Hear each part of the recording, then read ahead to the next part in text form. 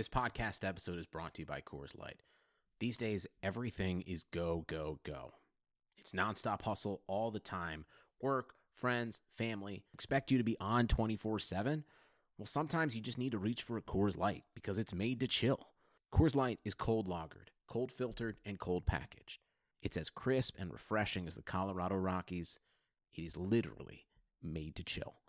Coors Light is the one I choose when I need to unwind. So when you want to hit reset, reach for the beer that's made to chill. Get Coors Light in the new look delivered straight to your door with Drizzly or Instacart. Celebrate responsibly. Coors Brewing Company, Golden, Colorado. Today's episode of the Chase Thomas Podcast is brought to you by our presenting sponsor, Ponko Chicken. Ponko Chicken, if you did not already know, is a unique spin on Japanese and Western cuisine. There are stores, if you're not familiar, all around the Atlanta area. There's one in Marietta now. There's one in Buckhead. There's one in Chamblee. There's one in Midtown. They're popping up everywhere because Ponko is awesome and they're like family. So go check out Ponko if you have not already. It is the home of the award-winning Japanese American chicken tender.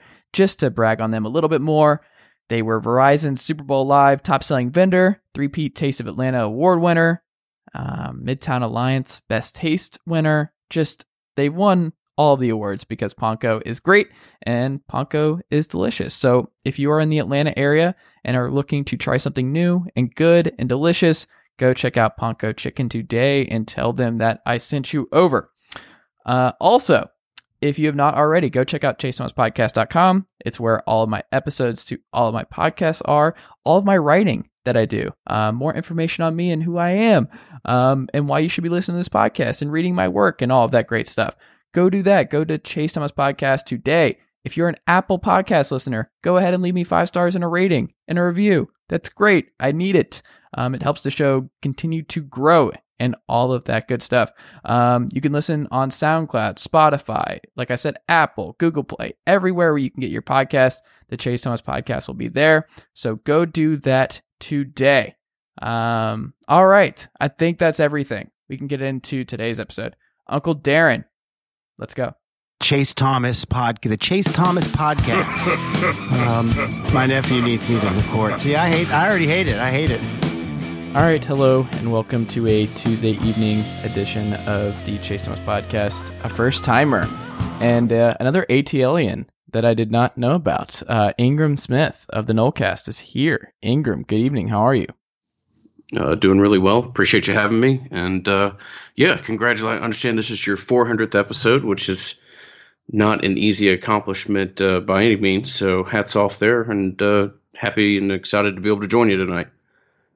Thanks, man. I appreciate it. How many Nolecast episodes have you done to this point? Because you've been doing it for several years as well, right? Yeah, we've been doing the podcast itself for, I think we're in our 10th season. Oh, wow. Started out real early. At the time, we didn't really have a name for it. It was just the Florida State Football Podcast because there wasn't a whole lot of other places in the space. And we do contractually, we do about 75 a year. So I imagine, rough estimate, we're probably somewhere between 650 and 750. Nice. I like that. So you're not keeping tally. So you're not 100% certain. You're not marking the episodes. I am not 100% certain, and there was some ambiguity of ownership. I'll put it that way at one point in time. So we kind of pressed reset on it and did a rebrand with the Nolecast, I think 4 or 5 years ago, and could certainly have a definitive number tied to that, but it's not something that we've been actively counting. Interesting. So are you a local Atlanta guy? Yeah, I'm born and raised in Atlanta and live here today. So, always enjoy giving your podcast a listen. Yeah. You said you went to Parkview, I believe I heard in a previous episode. I did. Where did you go? There you go. I went to Woodward. Okay. So which one? Aren't there like multiple ones? There are multiple ones up until 7th grade, and then everybody from middle and high school all goes to the main campus. Huh. Did not know that. Okay. All right. Well, this is cool. Another ATL guy on the podcast. So I'm assuming you went to FSU for undergrad. I did not. I went to a real small school in Virginia, Hampton-Sydney. Hampton-Sydney. Okay, Hampton is that like Sydney William and College. Mary's rival? Are they just bitter rivals? It is more Washington and Lee rival. Okay. But yeah, a lot of similar, a lot of double named institutions up in that part of the world. There's George Mason. George Mason. Yeah, there's just Randolph-Macon. There's a bunch of them. So yeah. Okay. All right.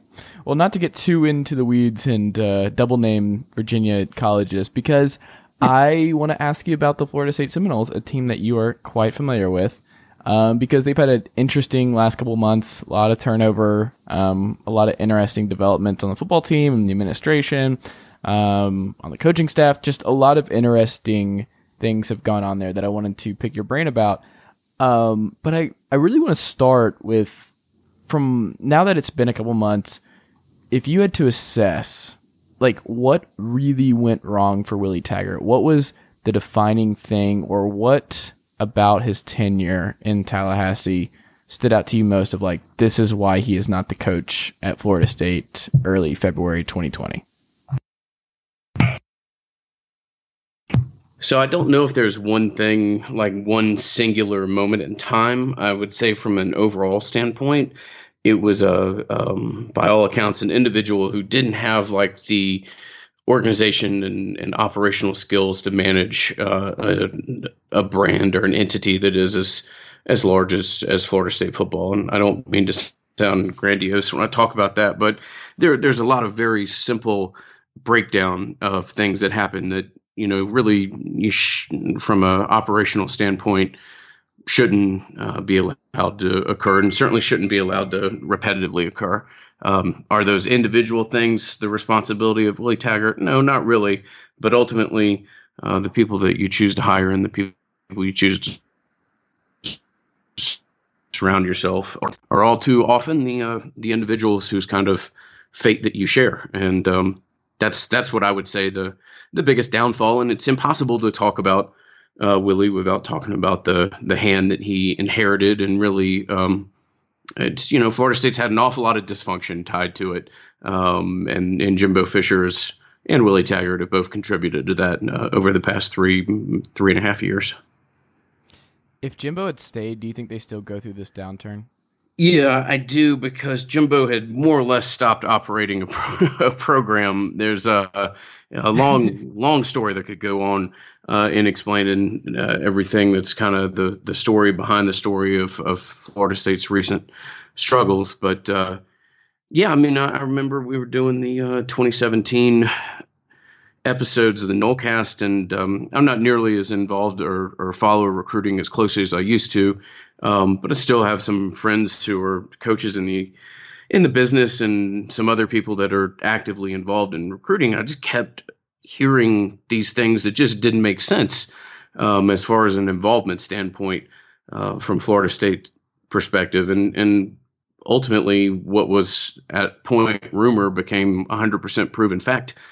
Jimbo Fisher and his staff stopped recruiting in about the first or second weekend of September in 2017. It was a program that was, by all accounts, just not actively managed, run, navigated. It's just a bizarre place to see that big of a, Florida State's kind of had its come downs in the world of college football to where it's not the 1990s anymore, and they don't finish in the top 5 every year. But you're still talking about one of the premier brands in the sport that's had some just had some curious things happen to it, and ultimately it's responsible for its own fate. What do you think they've learned, the university and just the football department itself, from the past few seasons? Well, I think there's a real struggle at Florida State with how to manage the expectations to be one of the biggest players in the college football world, the very realistic makeup of its demographics, and the fact that it was all female until I believe 47, and maybe not its first graduating class of males until 52. It's an incredibly young institution, particularly when you pair it with some of these more mainline blue blood institutions of the SEC and some of its competitors that it faces. When you just look at how long the school's been around, and for most part, if you were kind of an established Florida family, either sent kids to UF or to East Coast Ivy League schools, and Florida State's just kind of a young school playing a catch-up game. And I think that Florida State over the past couple of years tried to do football on a budget, and a tight budget at that. And I think they've realized that for an athletic program, and I don't want to just jump into the weeds here of non-football sports at Florida State, but Florida State's athletic program, it all plays a role. I think Florida State's athletic program has made a clear determination that it wants to compete in every sport possible. And obviously I have a Florida State background, and that's what I kind of see things through that perspective. But I have to say they've done an incredible job. The women's softball team wins national championships. The women's soccer team has turned into an absolute powerhouse. They compete.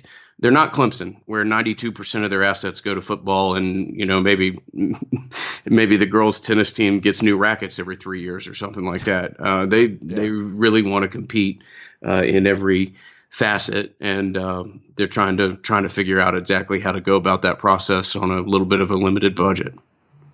It's like dark money for college football, where we just now need to pay more attention to where the money's going from university to university. Just like, oh, Clemson's putting this amount of money here, and this is why they're good. And just the little things that we don't see on the gridiron that is incredibly important that we just miss, and it's really hard to keep up with.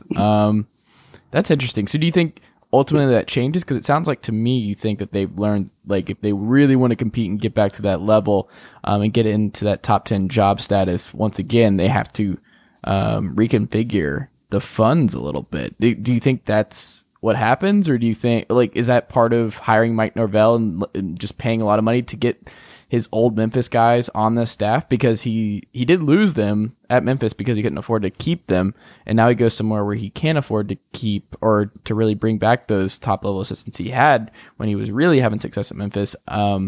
What do you think? There is any direct correlation there? Do you think that this is a signal that we are pledging to the fans that we are getting back into big business college football?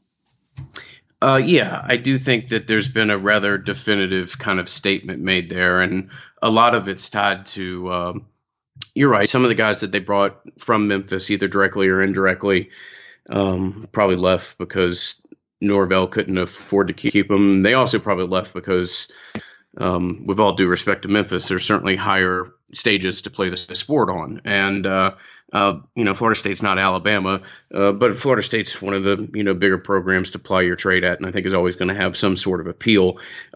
His staff has been impressive. I think the real statement of intent has been some of the broader support staff. They went and hired a guy by the name of Bruce Warwick, who to be the chief of staff over football, who was basically doing the same thing for the LA Rams previously. So a really major get.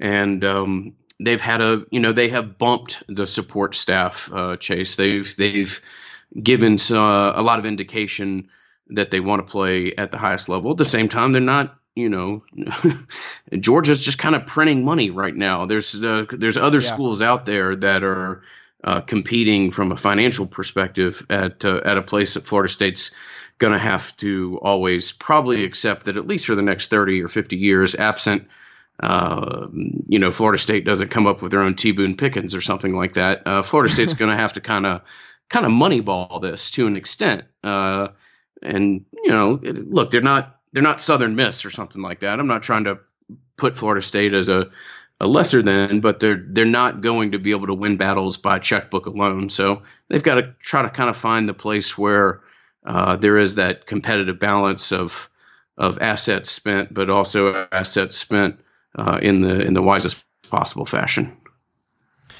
Dude, where's your gut? Do you think they ultimately catch up to Clemson in the next couple of years, or do you think that it's just gonna be one of those things where you think Moneyball and that, like, you're kind of just hoping you have that right season in that Auburn zone where you have this Goliath in your conference like Alabama, and every 5 years you have this run where you beat Clemson, you beat Virginia, you beat Virginia Tech, you beat everybody you need to.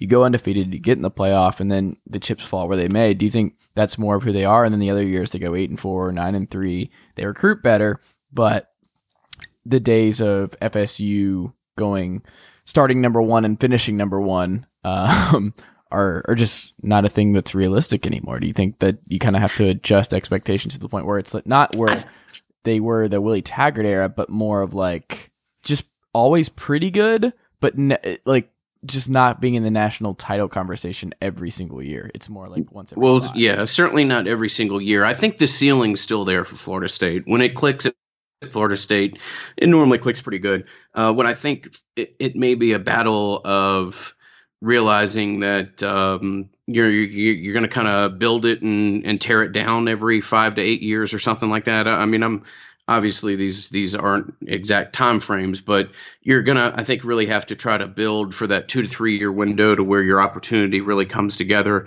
I don't know if you're Florida State right now, that you're going to be able to spend the money necessary to constantly compete against LSU, Alabama, Auburn, Georgia, Clemson, all the schools that they directly compete against, and do so in a manner where you win major recruiting battles every single year.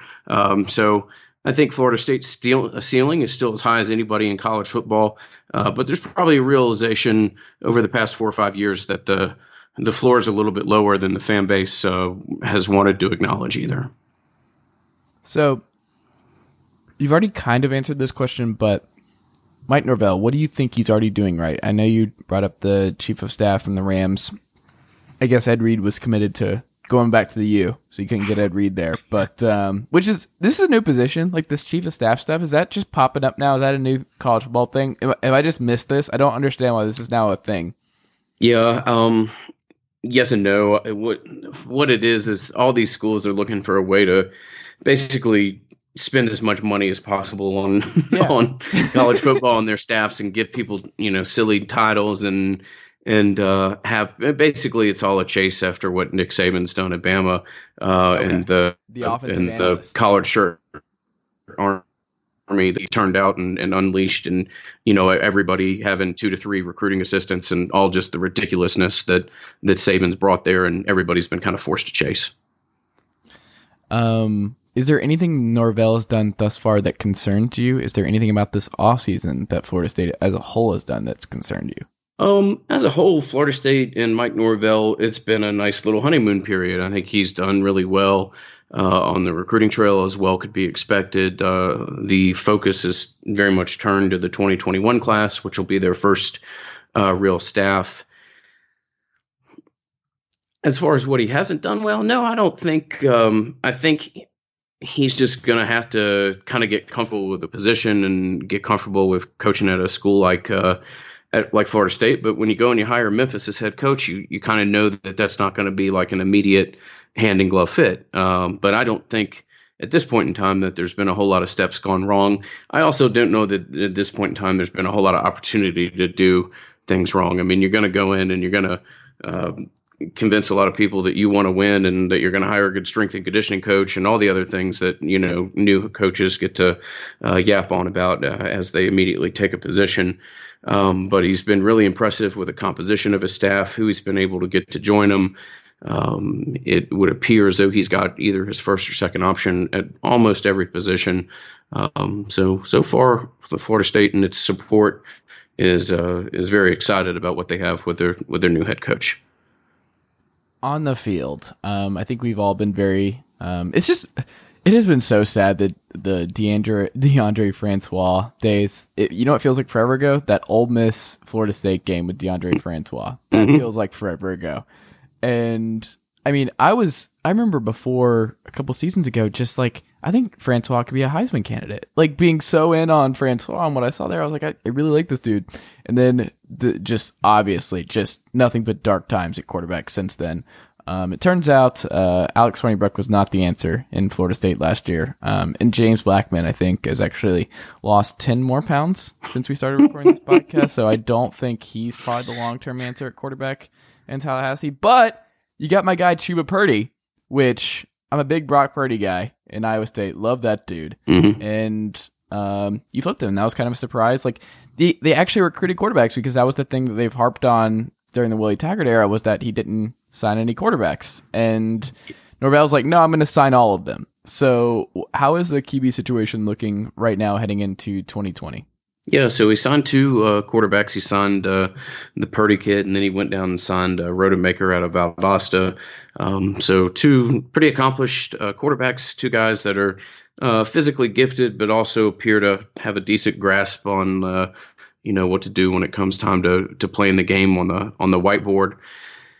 And they just got a commitment from a 2021 kid today. So for them or yesterday. So Florida State fans are very enthused that the quarterback position is being addressed again. It was just there's so many crazy things with the Willie Taggart era, but the idea that you went through as many signing days as you did with that guy and never managed to sign a high school quarterback is something that I'm still having a hard time figuring out exactly how that happened. So yeah, they've addressed it, and Florida State's done really well.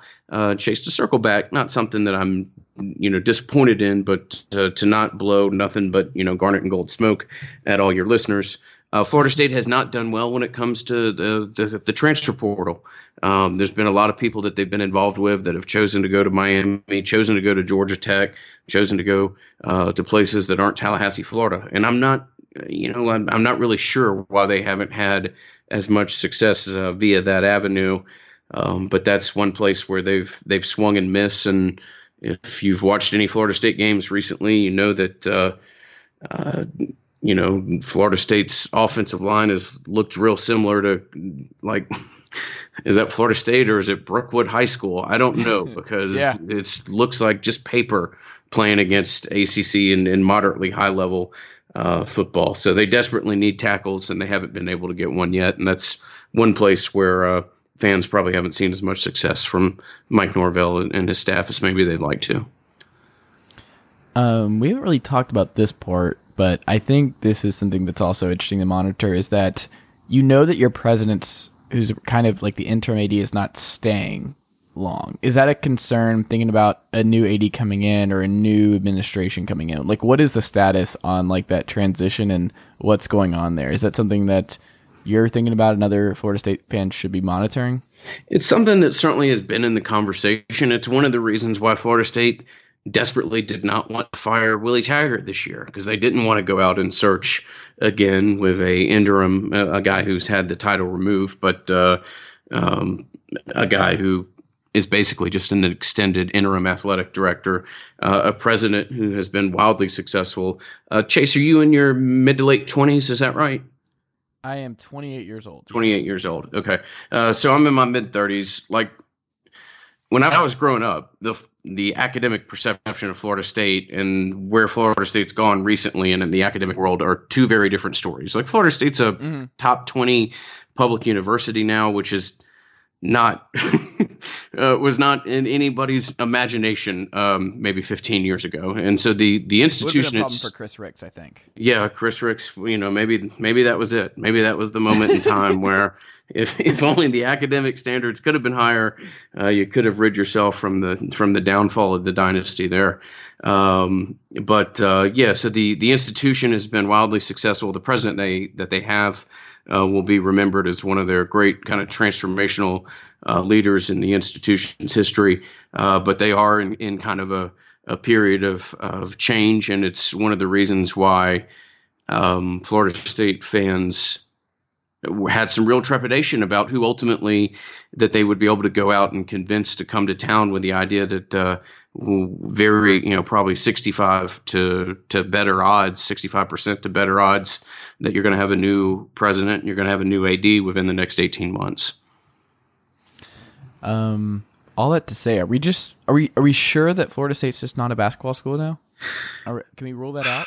Yeah. So the same idea that I talked about, like high school me trying to wrap my mind around that Florida State's this respected public institution, is the same high school me that can't figure out, like, oh my God, Florida State has turned into one of the better basketball programs in the country. Now, they don't have national titles, but from a consistency standpoint, Florida State's as good as anybody over the past 3 or 4 years. It's been unbelievable to see what they've done, what they've built, the consistency that they've had in the ACC, where almost, I don't mean to bore everybody by talking about college sports and the finances behind it, but almost everybody in the ACC values basketball at a higher level than Florida State does. And I promise you, it's almost everybody else's main game. And for them to have the success that they've had in that sport with some of the limited resources that Leonard Hamilton's had to work with, it's really been incredible.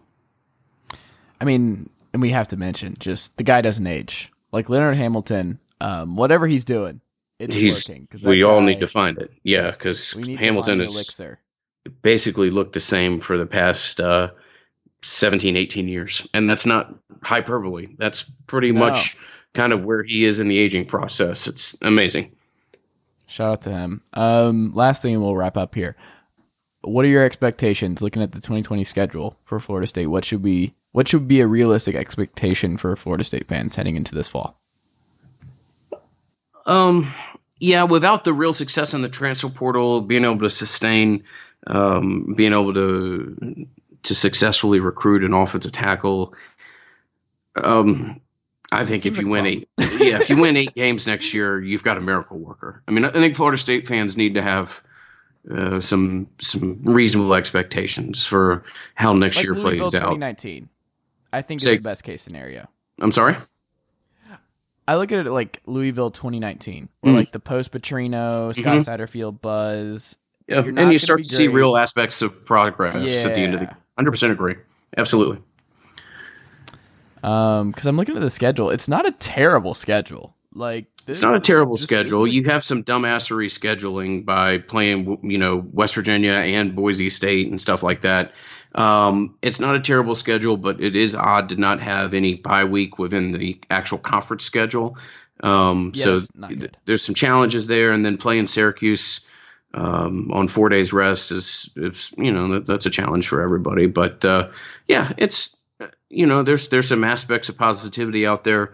You also have to realize that the same guys that if you're a Florida State fan, you've been dog cussing and damn near throwing the remote at your TV and breaking it, are going to be many of the same characters that are lining up on this year's offensive line as well. Address that unit. I think you can only have but so much optimism when it comes to what the end product's going to look like on the field come Saturdays in the fall.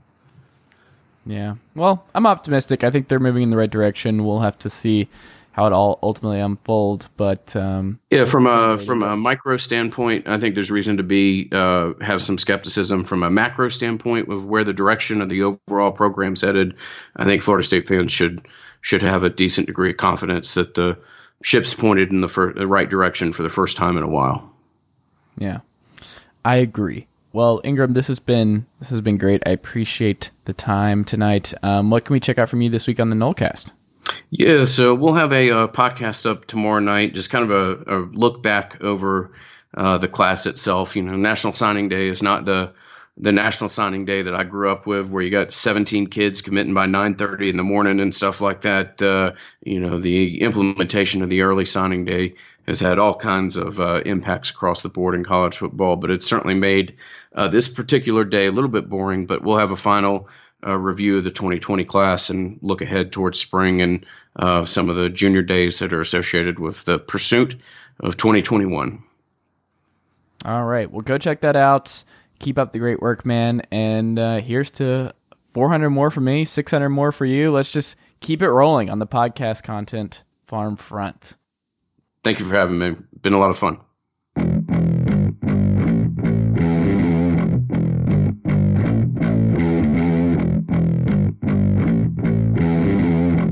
All right, we're back on the Chase Thomas podcast. Longtime friend, John Tayler. He's been traveling the world, but he is back stateside for a very normal, very good time for baseball, very good time for elections. Everything is going swimmingly with the New York Mets. The Boston Red Sox are doing great stuff. Everything's great, John. Nothing's on fire. Everything's fine. Everything's fine. I am genuinely surprised that if a Mookie Betts trade is going to happen, and there seems to be just a giant range of outcomes there, that the Red Sox didn't try to news dump it like during this whole Iowa caucus mess. I'm actually kind of surprised by that, but yeah, things are a little wild in the Bay. Like, things still feel weirdly unsettled in a lot of corners of baseball, despite the fact that pitchers and catchers is about a week away at this point. Yeah, I'd completely forgotten that we're this close. It doesn't. I think it's because January felt like it went on for 3.5 years. That was the longest month we've had in a long time. That I just haven't even thought about the fact that pitchers and catchers are reporting. But Nightingale reported on Twitter a couple of days ago, Bob Nightingale, where he said the Red Sox report spring training in 8 days, and the biggest surprise will be if Mookie Betts is still wearing a Red Sox uniform and not in Phoenix in Dodgers camp with David Price joining him. The big hang up there is obviously getting the Red Sox to pay a portion of David Price's salary. This is just, it's so weird also seeing the San Diego Padres get in on this. Like, the team that just, if you're talking about a team with limited means and who has just been just a small market team for our lifetime, to be getting in on the Mookie Betts stuff and then paying Machado right before that, and the Red Sox being the team that just has a net worth of $3.2 billion. In Forbes' most recent value. And just as a note, Henry and Werner purchased the Red Sox for $700 million. It's been pretty profitable for them. Things have been going pretty well. They have the most World Series titles in the 21st century of any MLB team. But, sometimes you just got to cut costs. Sometimes you just can't go over 10 years, $300+ million. Sometimes you just have to say, nope, we're good on having one of the top 5, at worst, top 10 players in Major League Baseball for the rest of their prime. No, we'll hard pass on that front, folks. Just can't do it. Sometimes you've got to decide that what you need to do is stop contending and slam shut the window for a year. Because the thing that's always kind of confused me about the Mookie Betts situation. So the Red Sox have had multiple opportunities to try to get him signed to a long-term deal, but either they have misread, the amounts, they've offered him too little, or maybe Mookie is just dead set on hitting free agency because he wants to get every last possible dollar. And I fully support that. Every player should try to get every last dollar owed to them. And Mookie is one of those, 20, 25 guys in the league right now who, if they're in free agency, can actually get that kind of money. I know we all thought the same about Harper and Machado. But, I think Mookie even more so. He doesn't carry, I think, the same quote unquote personality baggage that those two do. He's a much better defender than Harper is. He's a better base runner than either of those two. He is arguably, a better hitter. Of course, those guys have enormous ceilings offensively. So you can make the easy argument that, yes, this is a guy who can get the money that he wants in free agency. And so why take less from the Red Sox if they're offering less? But fine. If that's how the Red Sox feel, if they feel like it is inevitable he's going to go to free agency, well, then you have two ways of doing this. You can either say what they're apparently doing now, which is screw it. Okay, we'll trade him. We'll try to get the prospects we can, and we'll move on without him instead of just, taking a draft pick when he leaves. Or, and here's a crazy option for a team that has a lot of money and just won a championship and has a really good core. You try to build around and make one last good run. And I'm not saying you mortgage the farm or what's left of it. You don't trade away your best young players. You don't trade away your prospects, but you flex the financial strength you have. And you make moves in free agency, you get creative, you get clever. I mean, isn't that why theoretically, at least that's why they hired Chaim Bloom, a guy who, definitely made his reputation in Tampa as someone who could get, turn for, I wouldn't say chicken shit into chicken salad, but he definitely, could rub two pennies together and make $1 appear. The Rays are very good at unearthing low-cost impact players. So you think, okay, now you get to do that on an even bigger scale. Now you can actually afford to shop at the higher ends of the market. I just feel like why close that window now? Why not take that shot with Mookie? And if it turns out by around the deadline, you're languishing out of the postseason or out of a postseason spot. You're 10 games behind the Yankees in the division or whatever. You're not in a wild card spot. You can trade him then. The package won't be as great, sure, but you can still get something for him, and at least you tried.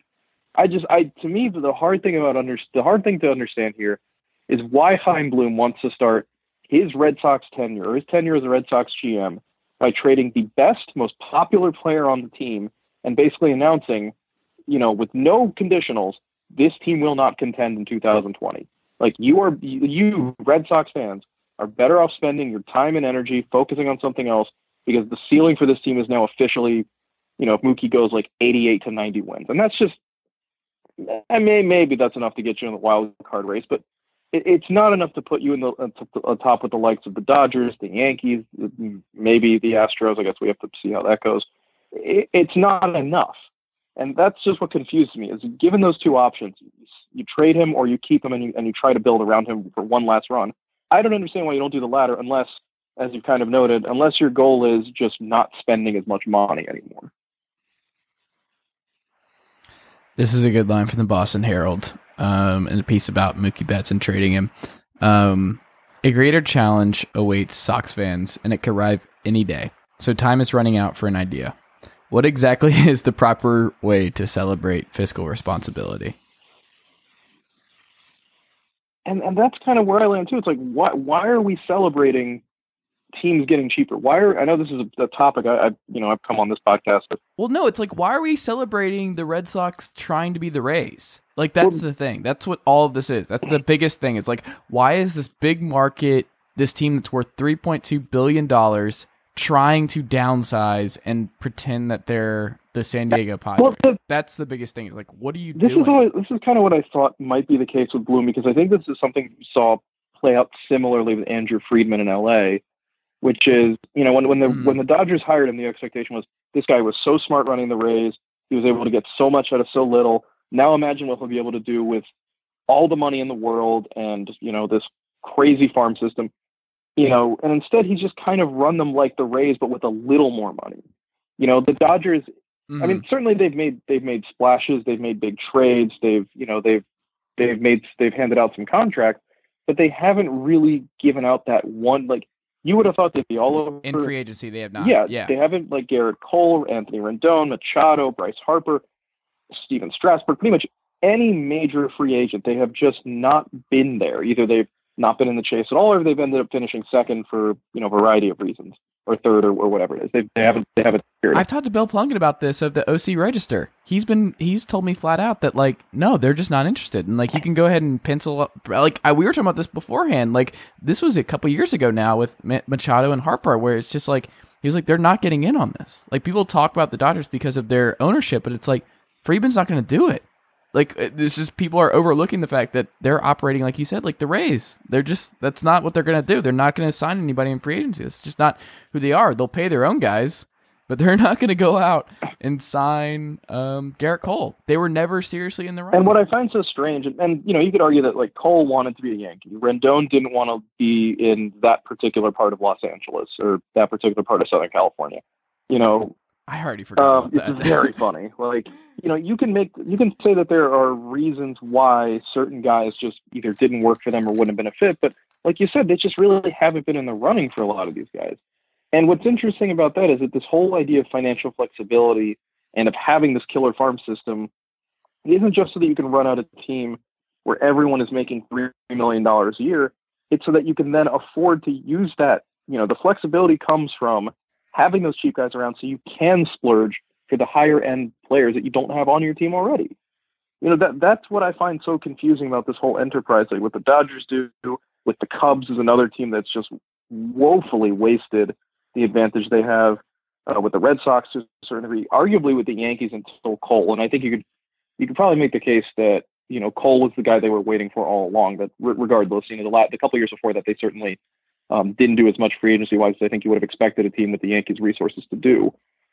The whole point of financial flexibility is so that you can sign the stars but they don't bankrupt you in the process, or that so you can afford to make mistakes in free agency. Because there's no such thing as a perfect free agent signing. Every free agent will end up being a drag toward the end, because as they get older, the players decline. But it's just so strange to me that teams would choose to operate in a way that's, instead of taking advantage of the financial resources they have, instead of a team like the Red Sox, which is, in the BP annual, and I wrote the Red Sox essay for, I basically called them, a baseball Disneyland. They print money. there's no way they will not be profitable. They will always be profitable unless you choose to run them like a small market team and then make it so that nobody actually wants to watch the games anymore.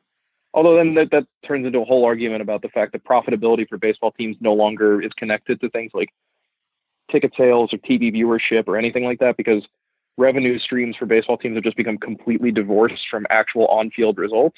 But that's the whole much bigger topic that affects pretty much every team in terms of, why we are at where we are in terms of, tanking and baseball economics. But when it comes just solely to a team like the Red Sox, it's strange to see, the richest team in baseball, or at least the team that has for the last 2 years run the biggest payroll of baseball, possibly even before that, I don't recall off the top of my head, decide that they just don't want to spend anymore when they have this opportunity, this one last opportunity, it sounds like, to build a winner, around their MVP candidate.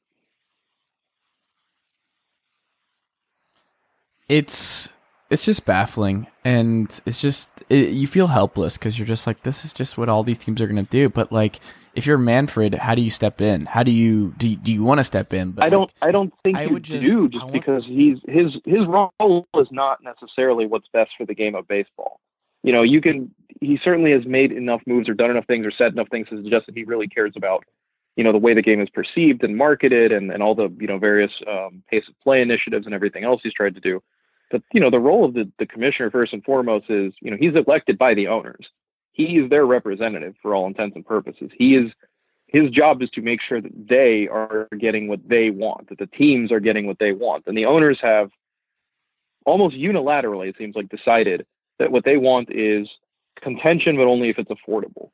And that if they don't feel like, they're getting their dollars worth, so to speak, then they're not really going to try. And Manfred I don't think is one really to say anything, because his eye is on the bottom line ultimately.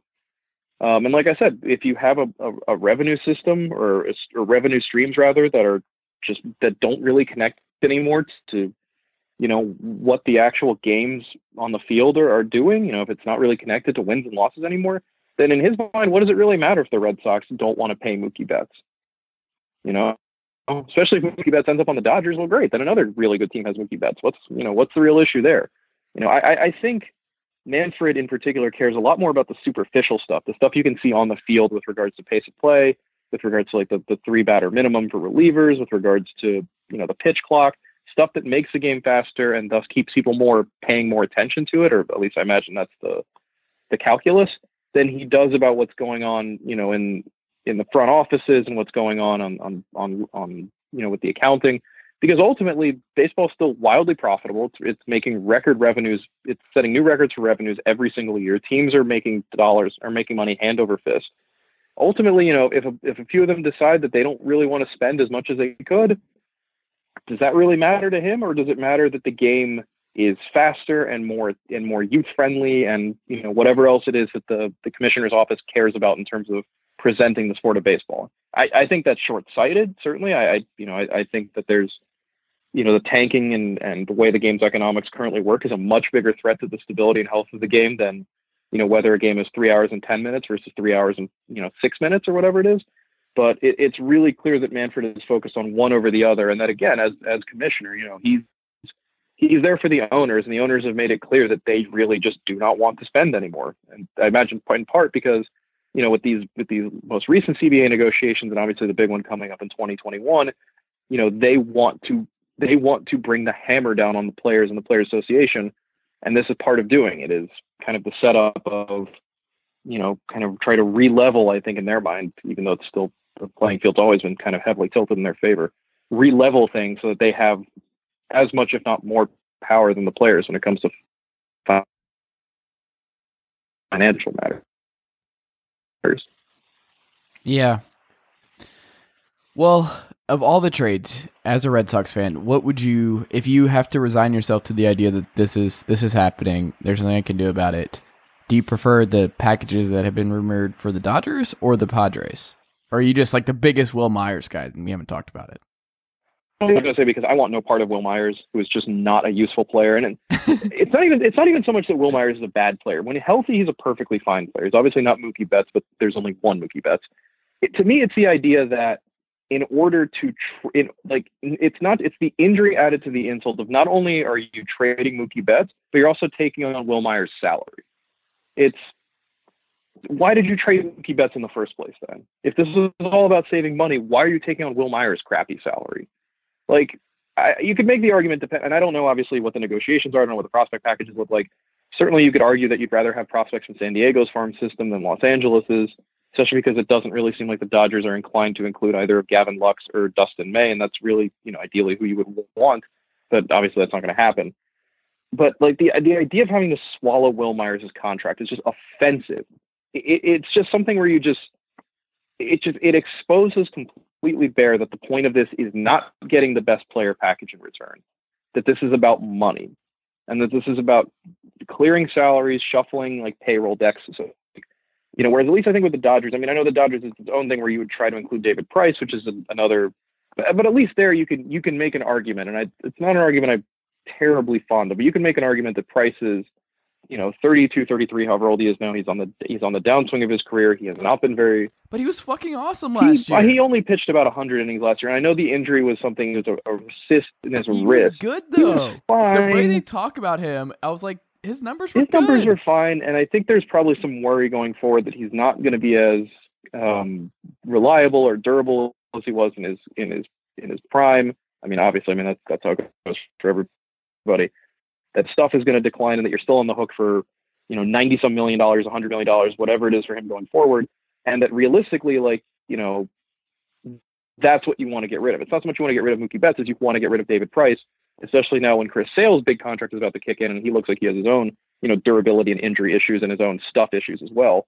But certainly, if you're going to bet on any one of those two, it's the guy who throws 98 miles an hour with a video game slider, as opposed to the guy who is older, doesn't throw as hard, doesn't strike as many guys out, and just seems to be also kind of just surly and unpleasant, which I'm not necessarily saying trade David Price because he doesn't get along with the Boston media. That's no one ever does. So that's not really that's not a strike against him, but I have to imagine to a certain degree that there probably is a feeling that he's just not a good fit necessarily for Boston, which again, it's own whole other giant topic, especially given that, David Price is a black man and black players,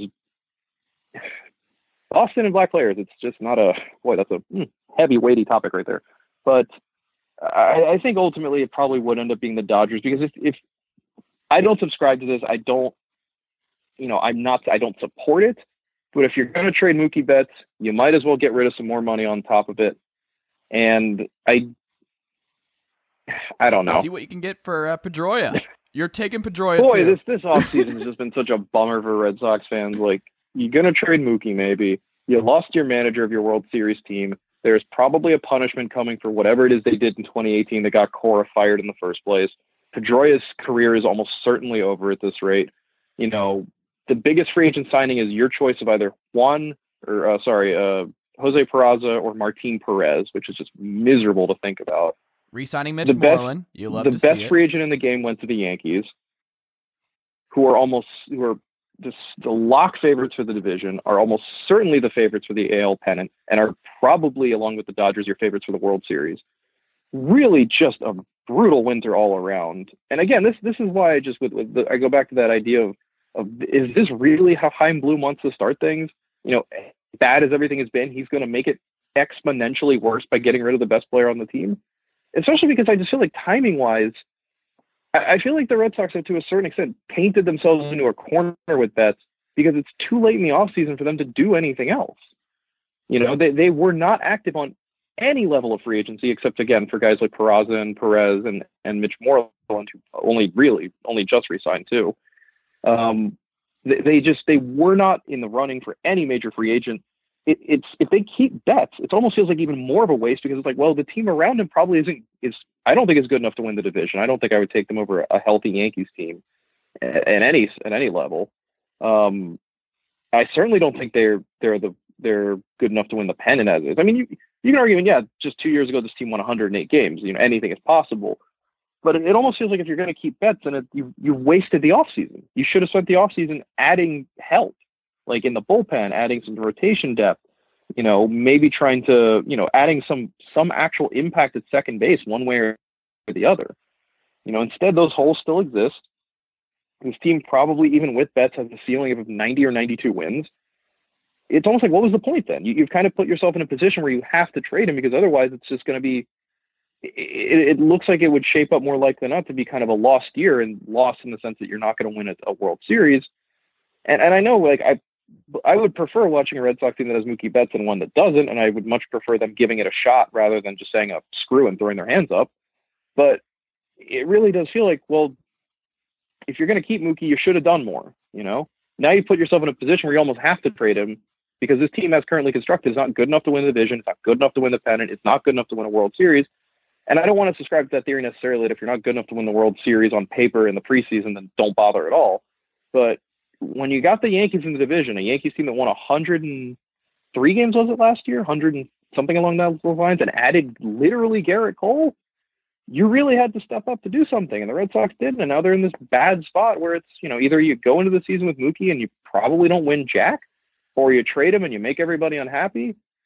I don't know. It's just, Chaim Bloom just has really put himself in a really bad spot right off the get-go. And I just don't know if there was really kind of a full strategy in mind as to what they wanted to do with Mookie. I don't know if, maybe Bloom wanted to take a crack at trying to convince him to sign an extension. But you gotta imagine, like, with 1 year to go and with the possibility of $400 million in free agency on the horizon, you weren't going to convince him to re-sign, not unless you offered him a fair market deal of, $350 million, $400 million. Yeah. Well, stop me if you've heard this one before, John. A Major League Baseball team hired an Ivy Leaguer as their new general manager. Yeah, there's a lot of that going around, isn't there? James Click. Shout out to him. And I love that the Astros were like, all right, we're gonna just hire another Ivy Leaguer. That's what's happening. We're not gonna go. They kind of had to. I mean, they kind of, the dude was a VP of baseball ops with the Rays. This is kind of the dude they had to hire in a sense, because with the way that team's constructed, leaving all the sign stealing stuff aside, which I know, big thing to just say, put that out of the picture. But, with the way the Houston Astros are run and have been created and are organized along these very like high level analytics and data like kind of directions, you have to hire a guy who's used to that. You have to hire a guy who comes from a team with that background, and if you don't want to promote internally, and it certainly seems there wasn't much, especially, given the way that that front office kind of got cleared out over the offseason between Luhnow and Brandon Taubman getting fired, because I have to imagine too that if Taubman hadn't gone on his little tirade, he almost certainly would have replaced Luhnow. They would have just promoted him to the big role. But I think like this is kind of what they had to do. There's obviously a much bigger conversation to be had about the pipelines to front offices, and that a lot of them, go through the Ivy League and go through expensive institutions of higher education that are predominantly white and predominantly male. Certainly it's not a surprise to see that the Astros hired who they hired, either in terms of his educational background or in terms of his team background. I personally just like that. I think we should all start referring to him as Jimmy Click, because that's a mobster name, and I just really like how it sounds, just Jimmy Click. And it fits for Houston.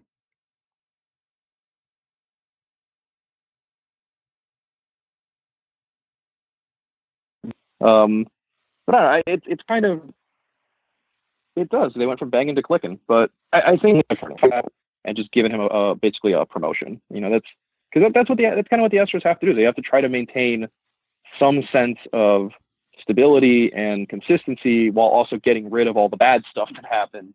And so I think part of that too is why you had to find a guy from outside, because if you just promote the guy from inside, but the question is, well, this is someone who Jeff Luhnow hired, or who was part of this organization when Jeff Luhnow and these players were doing all these bad things. What's to say this person isn't going to act in exactly the same way? And I think this is the kind of, and the same thing holds with Dusty Baker, a man of, great integrity and great professionalism and whatnot, that you can kind of make the case with them that, hey, things are different here now. Different in so much as the good stuff is staying, like Dusty Baker's all the good parts of AJ Hinch, Jimmy Click. I'm going to start doing that. Jimmy Click. James Click is theoretically all the good parts of Jeff Luhnow, but without all the the bad stuff that caused them to get fired. So, I mean, I think it makes sense for Houston, but yeah, it is certainly disappointing to see that it's it just feels like there's a stock candidate for Major League Baseball front offices now. That's just did you go to an Ivy League school? Are you a white guy? Great, you're hired. That's something I imagine that the league is probably. I mean, I can't say for sure. I don't know, but I imagine the league probably isn't too terribly thrilled about that. They want more diversity. I will say, from having talked to people within Major League Baseball over the last years, Tom Ricketts is probably fine with it. Tom Ricketts has got his own problems going forward. I mean, I'm sure he's watching the State of the Union right now or whatever time that thing actually starts. But I know that from having talked to people at MLB over the last years, diversity is something they actually do care about. And it's certainly something they want to improve, but it just doesn't seem to help that teams particularly don't seem to care. They just want the quote unquote best guy for the job. And it just so happens that the best guy for the job is always a white Ivy League graduate. And so you got to find ways to diversify that pipeline. And I think the league would like that to be the case. I just don't know enough about what's going on internally to say how exactly you do that. Can we laugh about the Mets? Oh, let's always laugh about the Mets. I love that the Mets are just a perpetual source of just the stupidest comedy, even on a day when with everything that's happening in Iowa with the caucus, and then with the Knicks deciding that they wanted to do their semi-annual Knicks bit of stupidity, that the Mets just had to come out there and say, hey, the guy who was going to take over for our despised owners within the next 5 years, no, those despised owners more or less forced him out. It's just too perfect that the Wilpons are they will never go away. They are the herpes of Major League Baseball. They are just incurable and permanent, and Mets fans will never, ever be rid of them. It just makes me cackle all the time. From the New York Post. Sources close to the situation are confirming that the billionaire hedge fund manager, Steve Cohen, who's going to buy the team, is ending negotiations with Wilpons on his purchase of an 80% stake of the franchise. According to those sources, Cohen is deeply unhappy with the Wilpons changing the terms of the deal at a very late stage and has decided to walk away. That last part is important because he did this 5 years ago. Yeah. That family did it 5 years ago, and they just didn't learn their lesson. They operate like just mob bosses. What is this? They've done this multiple times. We already know the other stuff. Just what the hell are you doing? I guarantee. What is this? I guarantee Did you think you're going to keep control? They wanted to keep control. And that's what I was going to say. I guarantee this is something where they said, even though we're going to be minority owners, we're still in charge of essentially we're the final say on baseball operations. And rightfully so. I'm sure Steve Cohen said, "Go to hell! I'm not paying for 80% of the team only to get no say in the direction of the team." And it seems like they told him the opposite to start off, just to get him in the conversation. And then it's like, oh yeah, no, just kidding about that. Which makes sense because they're grifters. They're grifters of the highest order. I know that everyone's no one necessarily could have seen what Bernie Madoff did coming, and that they're victims of a Ponzi scheme, and that's all true. But they're still grifters. This is just how the Wilpons operate. They as you noted, this is something that already happened 5 years ago. Like you said, they operate like mob bosses. They don't seem to understand that they can't just, they can't just run things from the shadows while not paying for anything. Essentially, it's baffling to me. It's both baffling to me that this is how it turned out, and not at all surprising that this is how it turned out. And I think. You certainly could have had your issues with Steve Cohen, especially given his whole, extremely money crime past with regards to the things he did in his hedge fund days. But boy, talk about in the span of a month, the Mets lost the manager who was depending how you feel about, that 2006 NLCS, a beloved player, hyper popular guy, loved across the league, for a cheating scandal they weren't even involved in, which just always kills me that they were not even part of this, and yet they still suffered for it. And now they've lost the guy who, if nothing else, even leaving aside Cohen's, again, his very shady past, at the very least was someone who seemed like a more trustworthy, at least, source of money and financial support than the Wilpons, And more importantly, B, was not the Wilpons. Because I think at a certain point, Mets fans will take Kim Jong-un could buy the team, and I think Mets fans would be happy at this point. They just do not want the Wilpons in charge. And they've just blown it up. It's all been blown up, and the Mets are just right back to square zero. Or, granted, they have another manager now in Luis Rojas, who seems to be widely respected, but, they lost their manager. They've lost their that kind of illusion of financial stability and security 5 years down the road. And now we're back to I shouldn't have said square zero. We're back to square one. Although with the Mets, it always feels like it's square zero. And then we're not even at square one. It would take work to get to that very first step. It's amazing. It's amazing. Everything looked good. They hired Beltran. They were on the ups. You were like, oh, I could talk myself into the Mets playoff team. They're making strides. They didn't even make their rotation looks great. They didn't even make the stupid Noah Syndergaard trade everyone was expecting them to make, where I think we all spent the last couple months of last season just convinced that they were going to sell Noah Syndergaard for like 60 cents on the dollar, and he was going to go win a Cy Young somewhere else, and Mets fans were going to spend the entire season smashing their heads in with a cinder block. But yeah, it's very dark times. It's very dark times. Speaking of dark times, actually, I just noticed Twitter is saying the Mookie Betts trade is getting close here, folks. Oh God. Yeah, it looks like Ken Rosenthal. Bunch of people saying, but I'll go with Ken Rosenthal because we can always trust Ken Rosenthal. Both Mookie Betts and David Price would head to Los Angeles if Red Sox and Dodgers complete their blockbuster, a source tells The Athletic. Alex Verdugo would be centerpiece for Boston. Deal could be in place tonight for Alex Speyer. Would require completion of medical records. Speyer says, like John Heyman, so I guess Heyman was one of the starting points here, that Mookie Betts talks have heated up. Red Sox are in advanced conversations with the Dodgers. A deal tonight is possible for Major League sources. RE Betts trade, it would send Betts and Price to the Dodgers, pending review of medicals.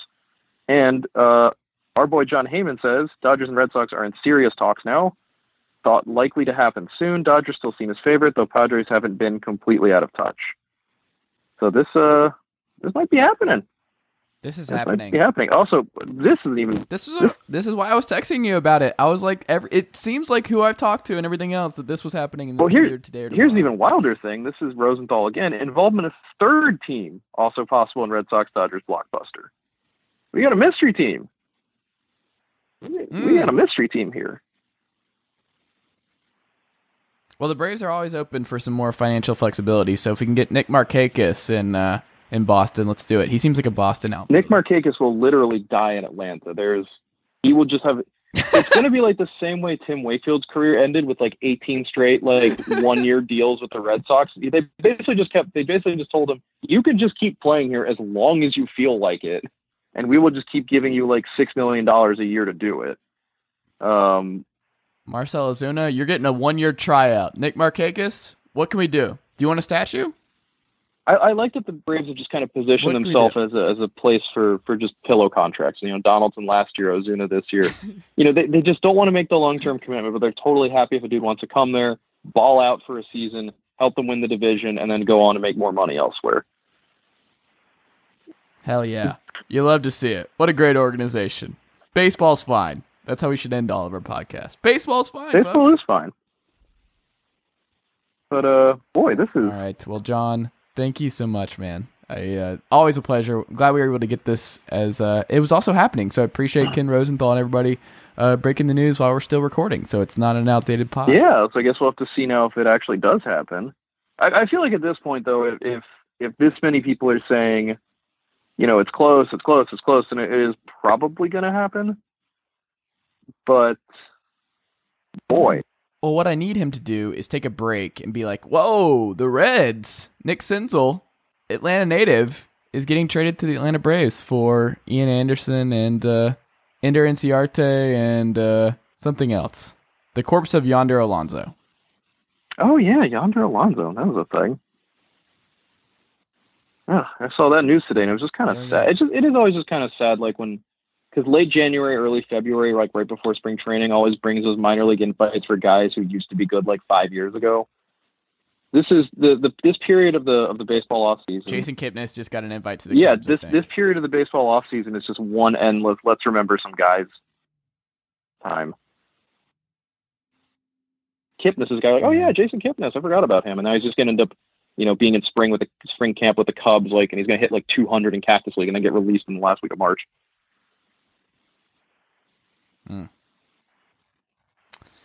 Yeah, well, baseball's almost here, which is good. And Mookie Betts, unfortunately for you, John, you watched him play for the last time for the Red Sox last season. If this is it, I will. Gone, but if not this is it, I will say that I deeply, obviously enjoyed the Mookie Betts experience. He won an MVP, won a World Series. It was a lot of fun. Like we've been talking about, this is just such a hard way for baseball to be, where teams trade stars not because of what they get in return, but because of what it saves them monetarily. And it's just, how do you stay a fan when that kind of stuff is going on? I don't know. Well, Nate Eovaldi, he's right there. He's right there to keep you happy. Oh dear. He's there for 3 more years. Oh, there it is. Okay, here it is. Passan, Jeff Passan. You can always be trusted. The Los Angeles Dodgers have agreed to a deal with the Boston Red Sox that would send star outfielder Mookie Betts and starter David Price to the Dodgers. Sources familiar with the deal tell ESPN deal is pending medical reviews. And there's Mark Feinsand, too. Source confirms Red Sox and Dodgers are deep in talks with a third team potentially involved. Verdugo as the headliner, prospect-wise, or I guess not prospect-wise, but you know what I mean.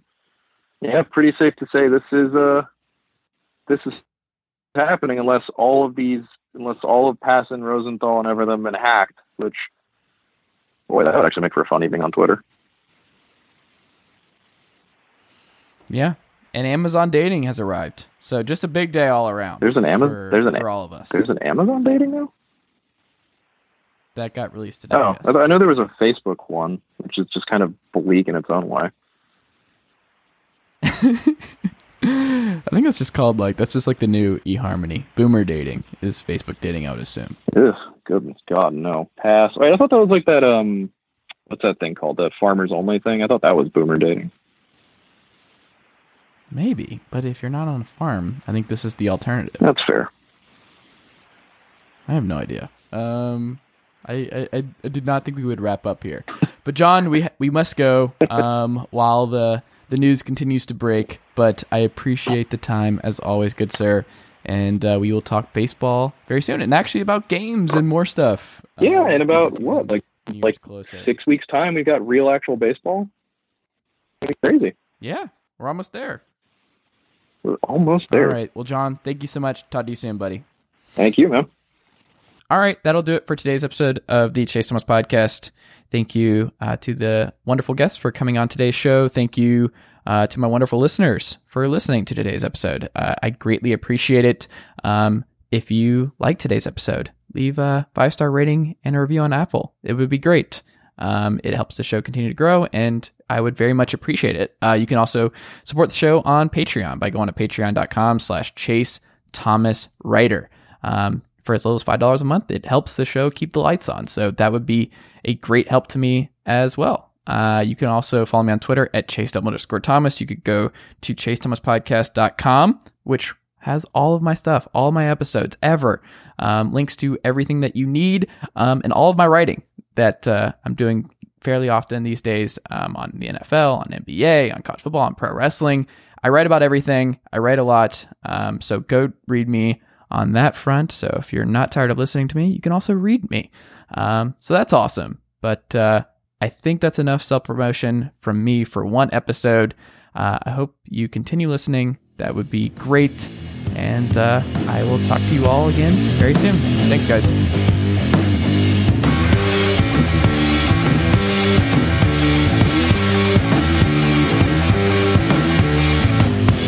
Nicely done, nephew. Chase Thomas Podcast. Hell yeah.